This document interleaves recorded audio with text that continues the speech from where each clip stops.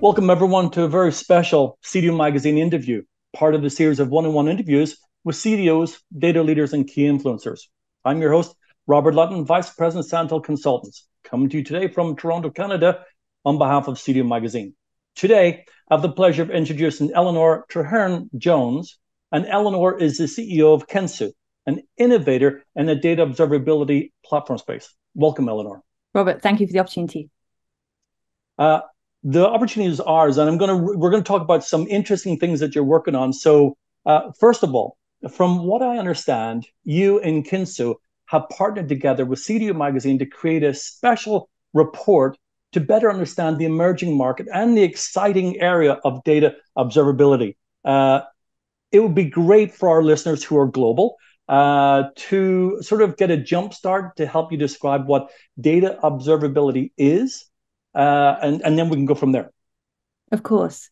Data observability takes the best practices from application observability and applies that to the data within your pipelines instead. And so data observability is about continuously monitoring that your data meets the expectations that you have for it. Whereas in the past, historically, data quality solutions have focused on finding problems, what data observability does is give companies the opportunity to continuously monitor their data, to troubleshoot problems faster, and also to prevent them in the first place before they can reach your end users and before they can potentially hurt your business. I can see why data observability platforms are really sort of storming the industry and why it's a hot area. Can I ask, what inspired the company to develop the data observability platform? And can I also then, as CEO, can I ask you what your long-term vision is? So it's a two-part question. Of course. So Kensu was founded by Andy Petrella, who's a data scientist and data engineer, long-time innovator in this space. He developed the Spark notebook. And as a data engineer, he was suffering from the relentless problem of fixing broken data pipelines that people are still suffering from. And so developed this solution initially within Spark in order to be able to give that real-time monitoring and visibility into the health and reliability of your data. But now at Kensu, we've expanded that to obviously much broader set of tools and existing data architecture. And our vision, as you say, our vision really is to ensure that data teams can be more productive and that they can have trust and confidence in the data and the data products that they deliver to their end customers. Definitely a key and admirable vision for any organization to make sure that there's trust in the data. And it sounds like, because I was watching a couple of videos on Andy, that he was doing the same thing time and time again, and he thought may as well make a product out of it and just grow from there. So fantastic things. Now, you're publishing a sneak peek of a report on the state of data observability. So for our listeners, could I ask if maybe you can share the big takeaway from this report, or there's a couple of key takeaways that, our inquiring minds want to know? I mean, I think first of all, what the report does is validates the data problem that we have. And so, as one stark example of that, only 7% of the data decision makers that we surveyed in conjunction with CDO Magazine, only 7% were able to always pick up data problems before they reached their end users. Right. Wow. That's a shockingly low number. So I think it's what people know, but they haven't really had the data to quantify what that problem is. And we also then dug into some other things. What are the consequences of that? Top 3 consequences were wasted time, resources, stress, and conflict with data consumers. And so I think this is what we've heard repeatedly when we've been talking with chief data officers. But as some of what the survey does is really put some hard numbers against the time, money, resources, and consequences of this.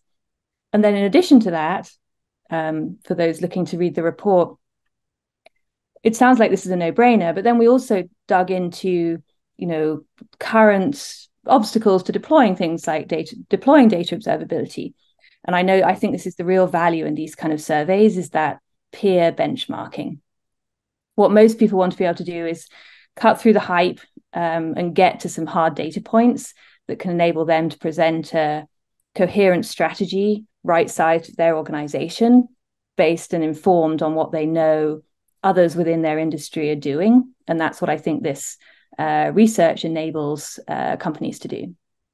So one of the things that, just moving quickly, because I know this is just a short teaser of an interview, but from your point of view, how would you sort of differentiate Kensu's data observability platform versus what you mentioned before, data quality tools or data monitoring tools in the market? Where would you see the differentiation coming in?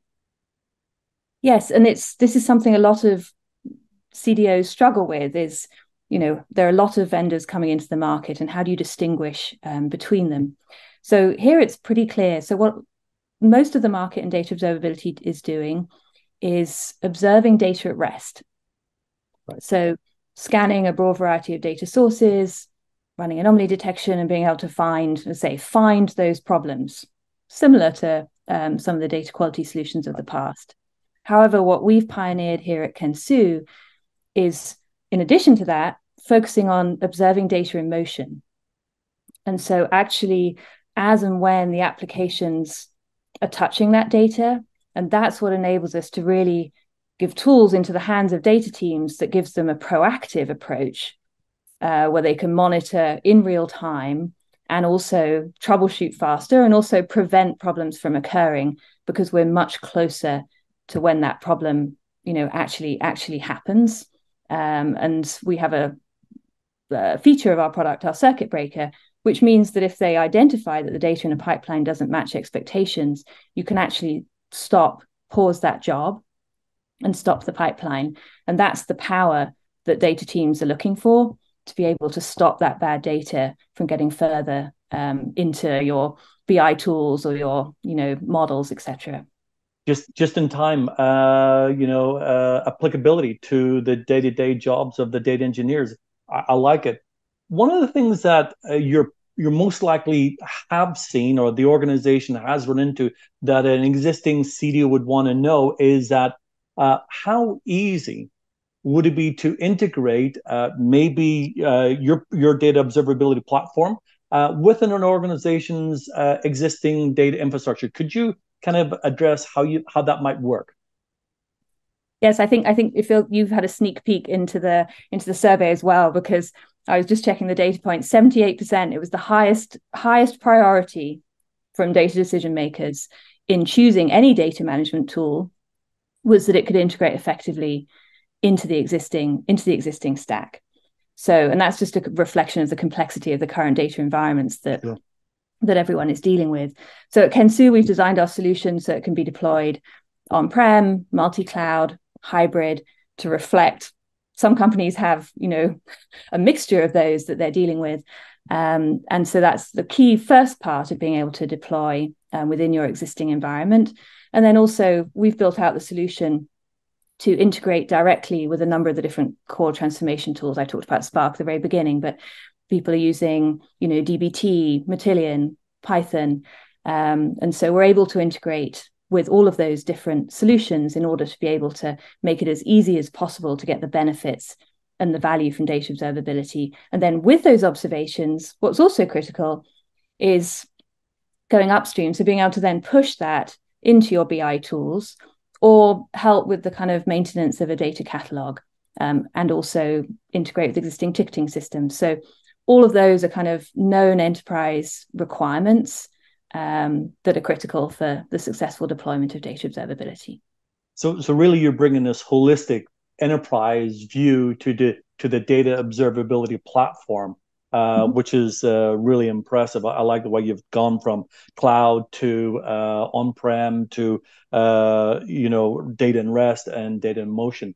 One of the last questions that we have, and I'm sure you've been asked this before, but is there any insight that you can share to a CDO that what's the expected ROI that a typical organization could expect when leveraging perhaps your data observability platform? Absolutely. Some initial kind of outcomes are around time saving and efficiency.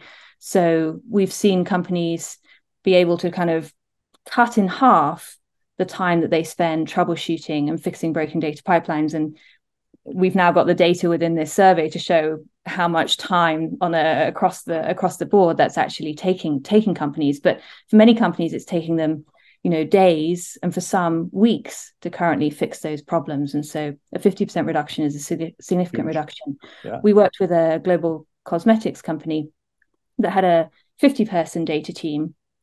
And when they deployed data observability, they saved the equivalent time of 4 FTEs, which could then be redeployed onto other far more strategic projects than fixing broken data pipelines. Well, you heard it here first, 50% plus cost savings. Eleanor, I know we could delve into a lot more, but we just wanted to get a quick interview out there, launching at the same time the sneak peek of the report that comes out. On behalf of the CDO magazine, we really appreciate you. We know you've got a busy schedule. You giving us the time doing this research with the CDO magazine, providing the insights. As I said, a couple of minutes ago, the full report will be published in the CDO magazine on the 27th of September 2023, and obviously be reported on the Kensu website as well. So, Eleanor, on behalf of the CDO magazine, we hope that we'll have the chance to have you come back and share some of your knowledge and insights again. Thank you. And also, it's been an absolute pleasure to do this research in partnership with CDO magazine. And I'd also like to take this opportunity to thank all of the people, many of whom may be listening to this, who actually responded and answered the survey and contributed to this study in order that we can have and be able to share these benchmarking results with the broader data community. So thank you to everyone that invested their time at that point. And I really look forward and urge everyone to read the report. And I look forward to discussing further all of the findings that we found. And for our listeners, please visit cdmagazine.tech for additional interviews. Thank you.